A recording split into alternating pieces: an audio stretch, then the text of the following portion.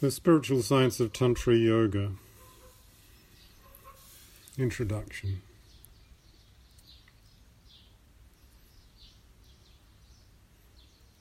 Yoga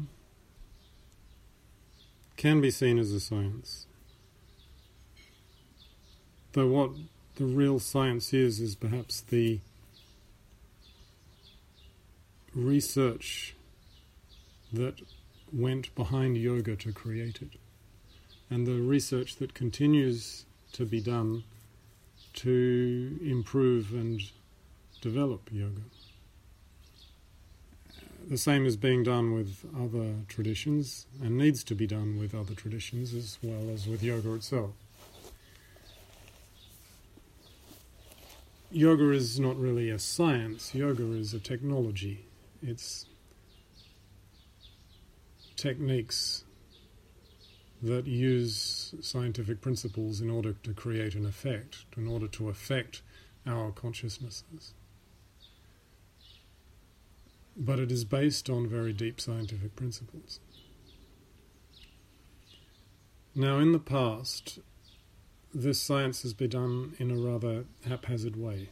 There hasn't been a clear system for how to research and develop these ideas, and there hasn't been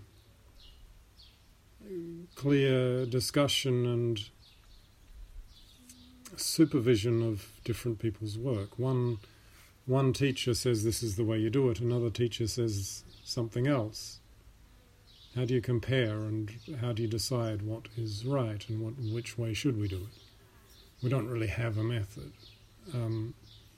Those teachers who are very, very spiritually and intuitively developed are able to tell something about the right way of doing yoga and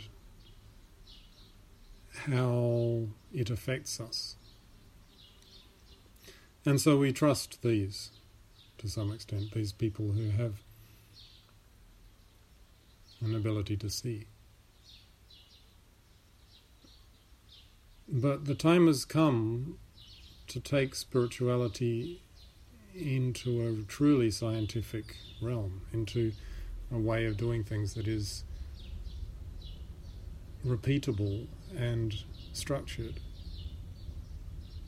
I know some people from the spiritual realm don't feel like they want structured rationality to fit into the spiritual world, because they feel like there is some kind of conflict and that it takes away from the purity of the feeling. And on the other hand, there are plenty of people from the rational world who feel that spirituality cannot and should not be part of rational science. But I think that the future depends. A really good future for us and our planet depends on us having some more clear understanding of spirituality and how it works, and to take that out of the hands of the elite few masters and into the hands of the ordinary people. Of course, it will never be truly in the hands of everybody. Science is not easily mastered and easily explored in its depth, but to a certain level,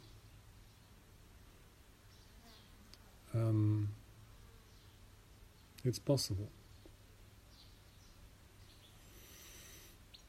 And in the same way that in the last several hundred years, rationality and science have liberated us from some very dogmatic and rigid structures and beliefs in society and allowed us to grow and develop in the material world,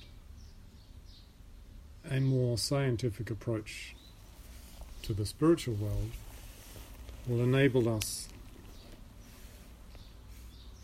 to flourish and develop in that spiritual realm.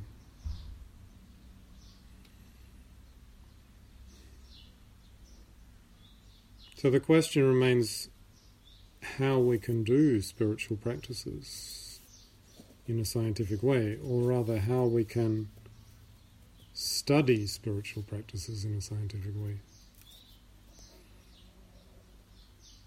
The classic expectations of the way science is done don't really fit here. It's very difficult to get a machine that's going to test what's going on in your consciousness. We can test brainwaves, but brainwaves are only the most broadest physical expression of it.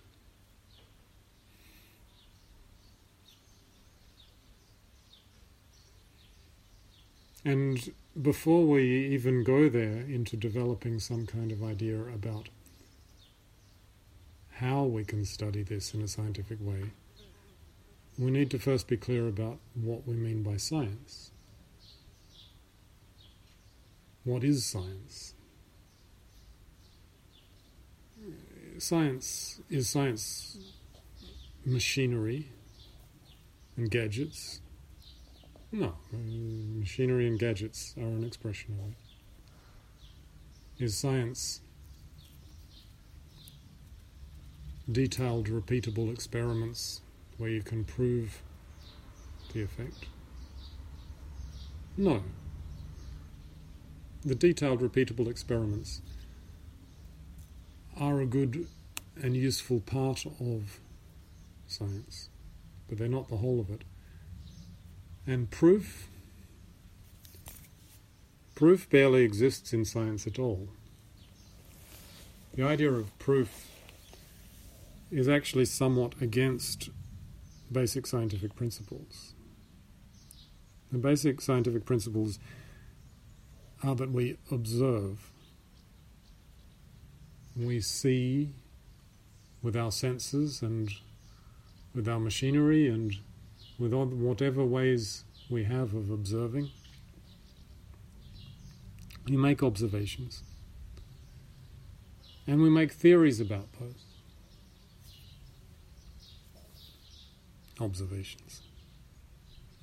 And then we try and test those theories. The test of the theories is actually an attempt to disprove them, not to prove them. It's very difficult to prove anything, but a good theory is quite easy to disprove.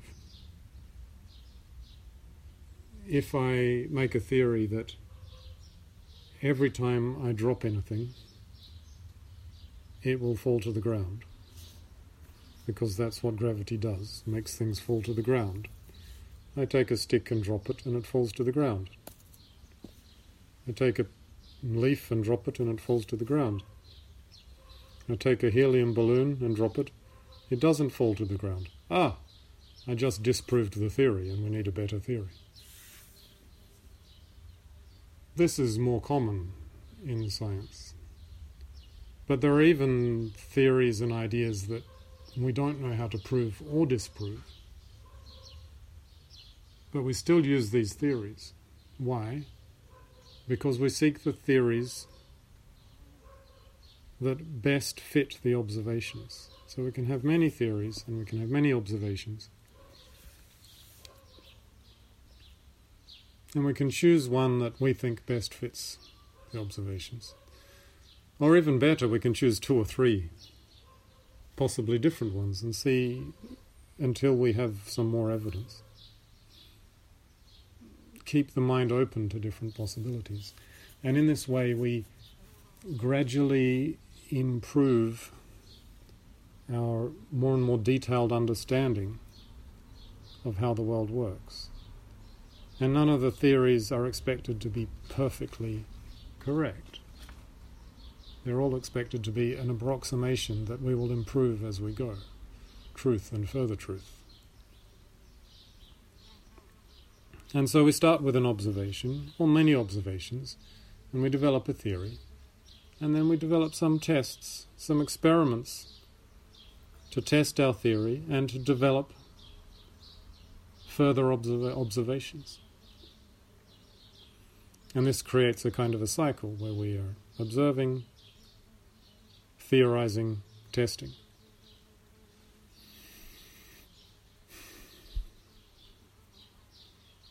it's also good to have a point where we compare this with other people. So I have my own theories and my own experiments and observations.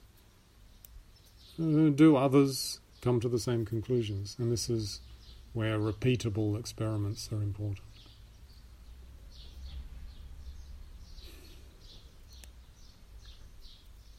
Now, in the world of spirituality, observation is somewhat more difficult. It's difficult to see with our eyes what's going on. It's difficult to see with our machines what's going on, though some people have developed some machines that claim, at least, to be able to measure some aspects of the spiritual energies and spiritual world. And so what are we left with? How do we observe and compare the effects of different spiritual practices such as yoga?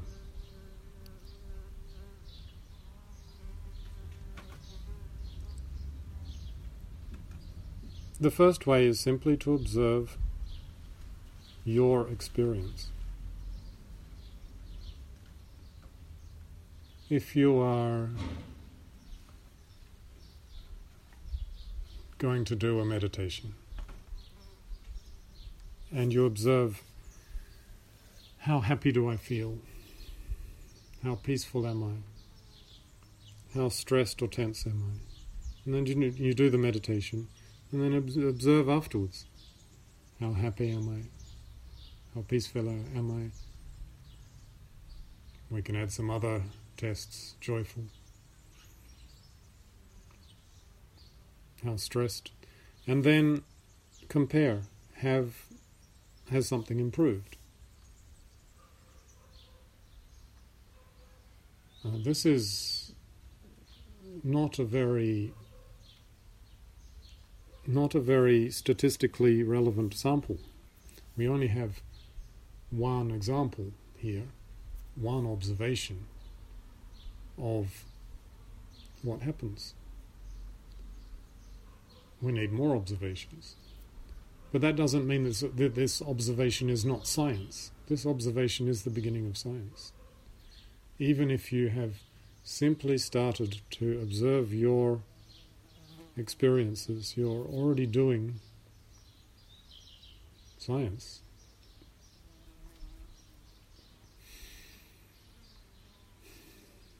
Now this can be compared many times with different experiences and with different people. And as people develop in their spirituality and in their intuitive abilities, they become more and more able to do this very accurately. And there are also methodologies for keeping a more detailed record of this and getting some very accurate results. Homeopathic provings are based on this technique. A homeopathic proving, you take a drop of the homeopathic. Actually, before you take the drop of the homeopathic, you record your experiences. And then after you take the drop of the homeopathic, you record your experiences, and you record them at intervals. So 5 minutes later you record your experience, an hour later you record your experience every day. And so you're able to see how things change from hour to hour and from day to day, and you're able to see what changed from that particular homeopathic. There's also a double-blind aspect to homeopathic provings, which is that some of the people will take placebos. They won't take the homeopathic, they'll just take water. And nobody knows who that is. The homeopaths, the ones who are supervising the trial, the people who are taking the remedies themselves, nobody knows which one is a placebo and which one is the real thing. And so this is to kind of guard against people just making up things, or it's not even making up things, it's because you believe in it, then you make it a reality, which is the placebo effect. And so having done this kind of experiment, this kind of observation with a series of different people, you can then look at which ones were placebos and which ones were the actual remedy. And then you can compare, and the differences between the two are the things that you would see as being part of the remedy. By the way, for those who claim that homeopathy is just the placebo effect, this is the first biggest argument why that cannot be, because the whole of homeopathy is based on comparing it against placebos. And if it's just the placebo effect, then it can't have a different result to a placebo. Anyway, there is one basic methodology, and it's one that can be taken to great depths, and this is largely what the spiritual masters do. They don't use any other techniques apart from just feeling it and understanding what it does on that level. Perhaps there's the second thing that they would do is being able to observe it in others, which is the ability to see or perceive the movement of energies intuitively, and to see how that affects other people, not just how it affects themselves.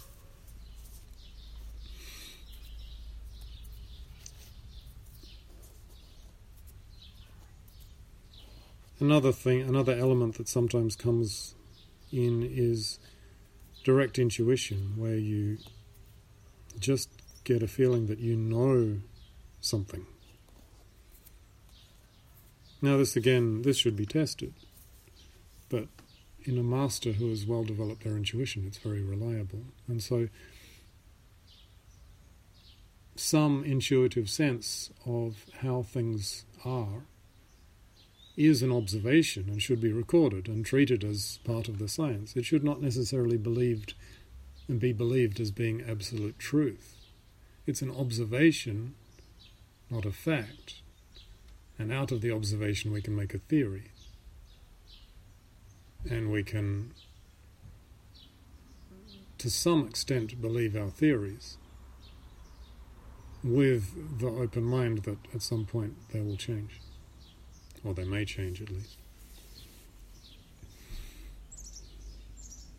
Another technique that maybe the more ordinary people with not such greatly developed intuitive powers can use, and also perhaps that allows us to be a little bit more repeatable with experiments, is muscle testing. So muscle testing is based on some things, some energies are positive in the sense that they create a very strong, powerful, expanding response in the body. Of course, this starts in the energy body and then is communicated to the physical body, but we can test it in the physical body. And other things create a negative response, the negative response being weak, also kind of depressed, stressed, tense.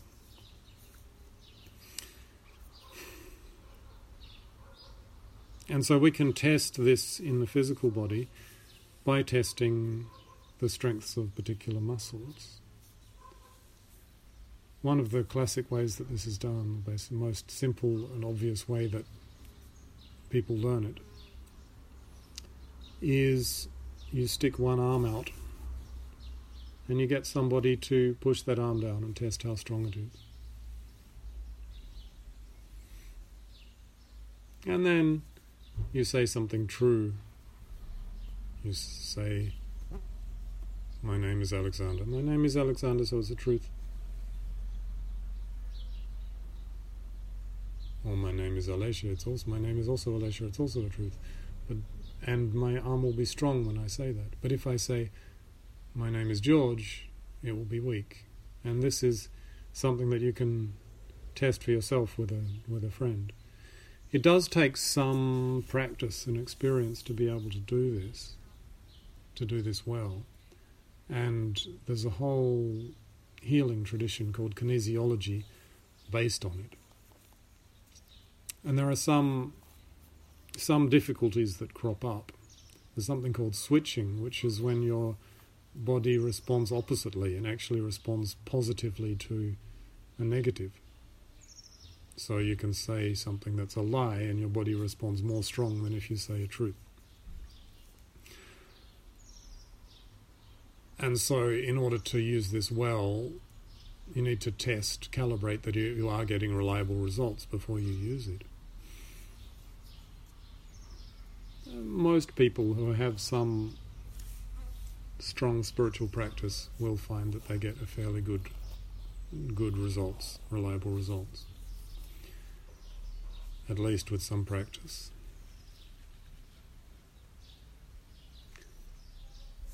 It can be worth learning a little bit about kinesiology, learning how to fix issues with switching. I'm not going to go into that in detail here, partly because I'm not an expert in it, and partly because there's plenty more to get on with in this book. Maybe in future I'll learn up a few more detailed techniques and be able to teach you them. But for now, suffice to say, it's worth learning. It's worth practicing to be able to get a reliable muscle test. And if you look up about kinesiology and muscle testing and switching, you'll learn everything that you need to learn. And I encourage this because everything in this book is scientific in the sense that I've researched it and tested it and observed and made theories and tested those theories. But it's only the beginning of science. In order for these things to be truly accepted as truth, they should be tested by others as well. And they should be tested in more detail. I've not had the time or resources to be able to do detailed, large tests on many people. And this should be done. And so it's well worth taking everything I say in this book and testing it, seeing if it's right. Maybe I made some mistakes. Sometimes I consider putting some mistakes in on purpose just to keep people on their toes and make sure that they do actually test this work, because this is science. It's not believing what some expert says, it's testing it. To some extent you have to believe the experts when they're dealing with difficult topics. When we're talking about quantum mechanics, there's not much science that I personally can do because it's so difficult to comprehend, and the equipment needed to observe it is so expensive, and all of these issues. And so I do have to believe the scientists. But I know that the same scientists, the physicists and the chemists and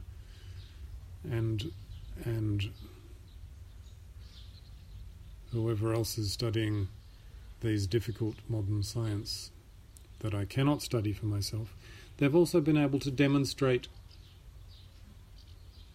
other aspects of the science that experiments I can do for myself. And so I kind of have some faith that they know what they're talking about. And this is where faith and belief comes in science. We can't study everything ourselves, so we have to some extent, believe in the work of others.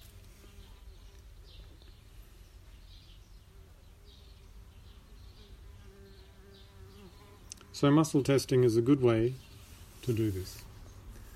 There are a few other ways of doing muscle testing that are worth knowing about. The hand out to the side is the most popular one to begin. Another one that's quite interesting is that if you stand up and you allow yourself to wobble, if you've got a positive, expansive energy, you'll fall forwards onto your toes. And if you've got a negative, collapsing energy, you'll fall backwards onto your heels. And so we get the yes and the no response in that way.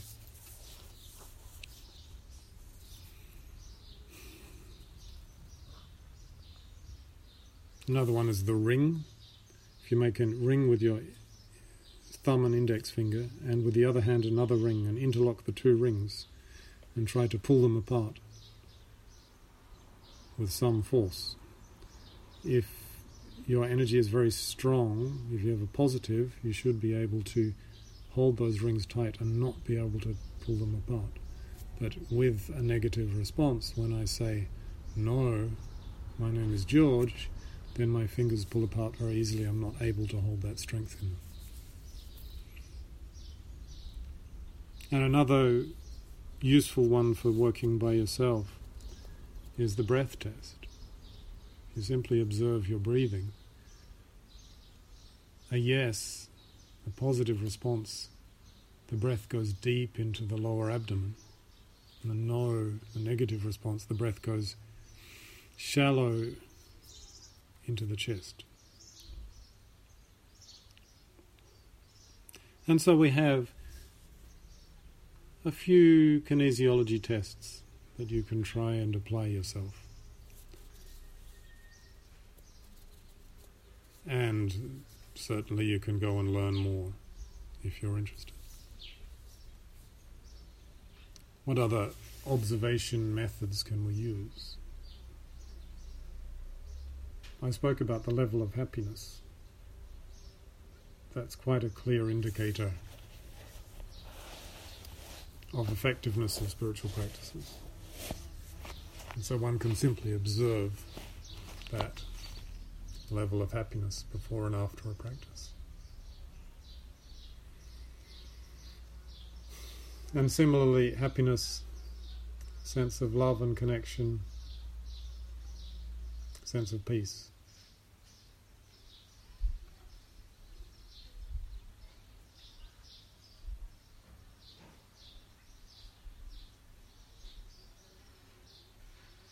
Some practices, some techniques are not just about observing in yourself. They need to be compared with other people, understanding how other people work. And so sometimes the science is about listening and, well, the observation is about listening and asking questions of others. And this is maybe particularly useful for developing theories about how things work and how people work. And the psychological aspects of it that we learn by talking to people is certainly part of the observations that are necessary.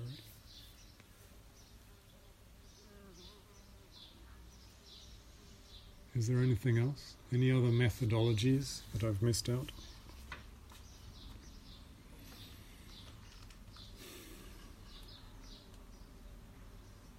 Off the top of my head, this is around about it. There is the observation, the direct observations of experience, the observations and understanding of others, the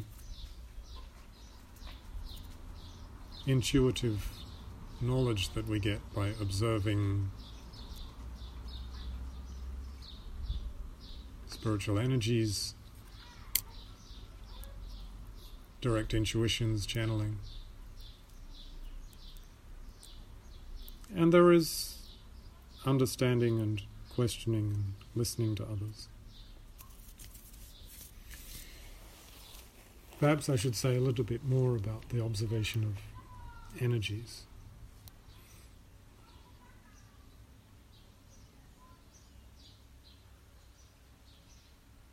Observing energies is not a rare thing.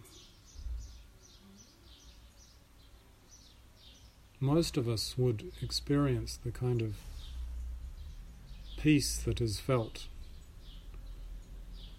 when stepping into a beautiful church or cathedral. And this is not entirely about decorations and beauty and the physical characteristics of it. This is also about the spiritual energies that have been created in that place.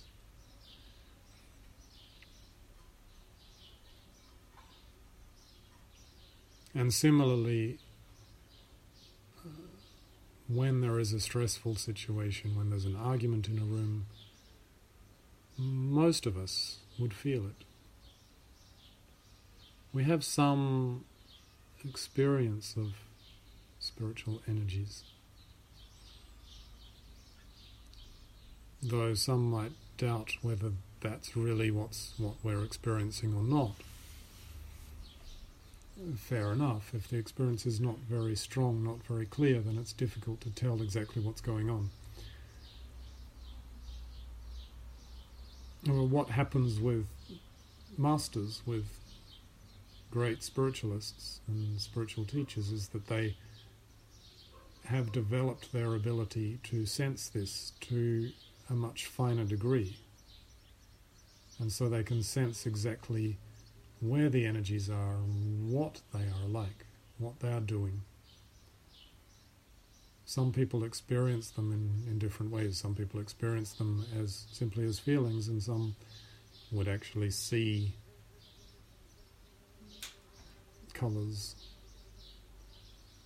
Some even talk about angels and beings. Basic theory about angels and beings is that, at least as far as I can make out, the best, most sensible theory is that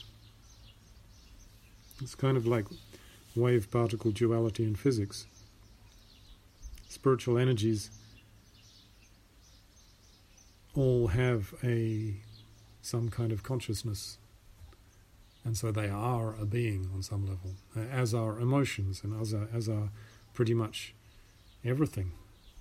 Any plant, any animal has a consciousness, is a being. Even the rocks, there is a certain level of consciousness, and there's a certain beingness to them. And so everything can be seen as a being, or as substance or an energy. So effectively there is not much difference between seeing energies and seeing angels. It's just a different way of understanding and comprehending them.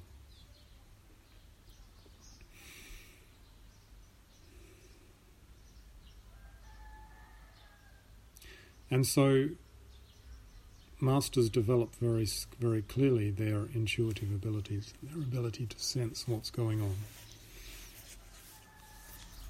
And one of the theories that's quite interesting to work with is the theory of microvita, the idea that these spiritual energies are actually communicated through tiny subatomic particles that are much smaller than anything we have yet discovered. And though there's no way of testing this theory at the moment, it seems to make sense. As I mentioned a moment ago, wave-particle duality, all frequencies and waves at the subatomic level, are also particles. And so if we think of these spiritual energies as some kind of frequency, some kind of waveform, which is the way we normally talk about them, vibes, vibrations, energies, and we talk about the raising of frequency, etc. If this is true, then they must also be particles. And so there must be little particles, much smaller than what we can observe as yet through physics, because they're carried alongside other particles, even light particles, which are very, very small and weightless, can carry with them subtle energies. This is the basic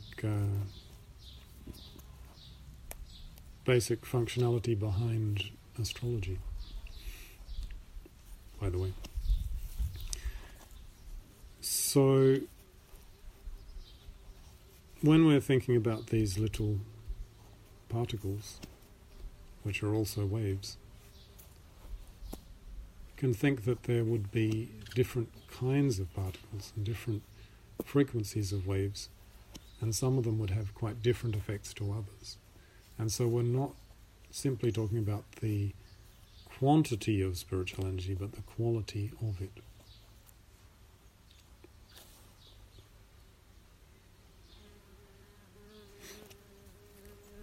Now, another aspect that can be quite useful here in terms of observation is to observe the levels of consciousness. There are a set of different levels of consciousness that have been recognized and recorded throughout all of the traditions that I have seen in the world, including the Western psychological tradition, including Christian tradition, including Buddhist, Hindu yoga. Each one talks about these levels of consciousness that people go through, and that these same levels of consciousness can be recognized in all people.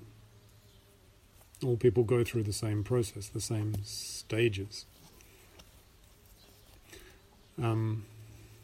And understanding these can allow you to recognize exactly what level of consciousness you are functioning in, and also when you do a spiritual practice or some yogic practice, to be able to recognize what it does to those levels of consciousness and which aspect of consciousness is it strengthening.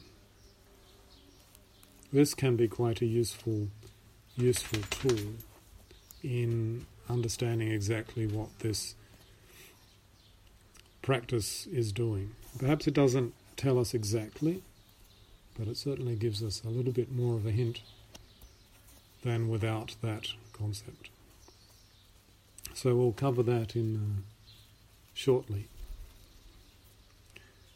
But before we go on to that, I want to mention another system that's quite useful, which is the levels of truth. This was developed by Dr. David Hawkins, I believe. Based on kinesiology, on the muscle testing that we already talked about. And through the muscle testing, he was able to ask the body questions, yes or no questions, about the level of upliftment on a scale of 0 to 1,000. And the body was able to quite accurately place its own experience, the experience of others, and even the energies held within books and items and spaces on this scale of 0 to 1,000. 0 being so depressing that you cannot live with it. People kill themselves if they ever get close to 0. 1,000 being so uplifted that you cannot remain conscious of the physical world, and you go into kind of samadhi, where your consciousness is in another world, nirvana. And if you permanently go beyond 1,000 or up to 1,000, then you die and leave your body behind, and which is where you get these stories of Tibetan monks who meditated and never came back from their meditation and their bodies didn't decay. No, I haven't actually attested that these stories are true.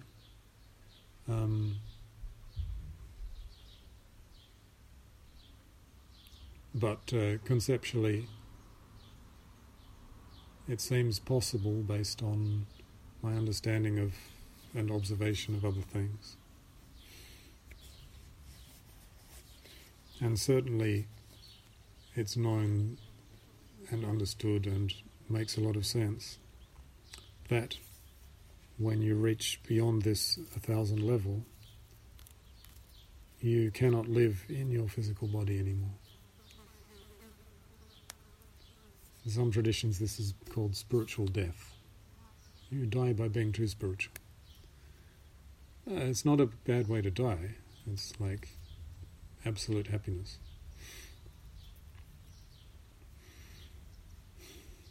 So this scale of 0 to 1,000 has been mapped in quite some detail by David Hawkins, and some of his students also have developed a little bit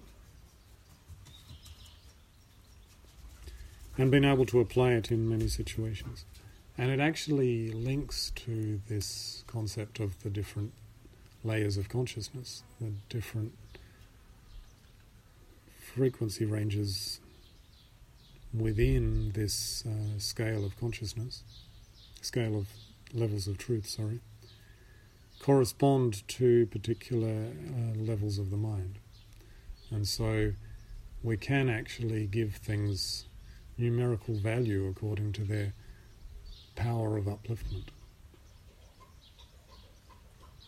This can only be accurate, this can only be demonstrated to be accurate if it's tested among different people, and different people get the same result, for sure. But there are cases where this kind of method is very useful. And it's kind of nice to be able to actually put some numbers in the spiritual world.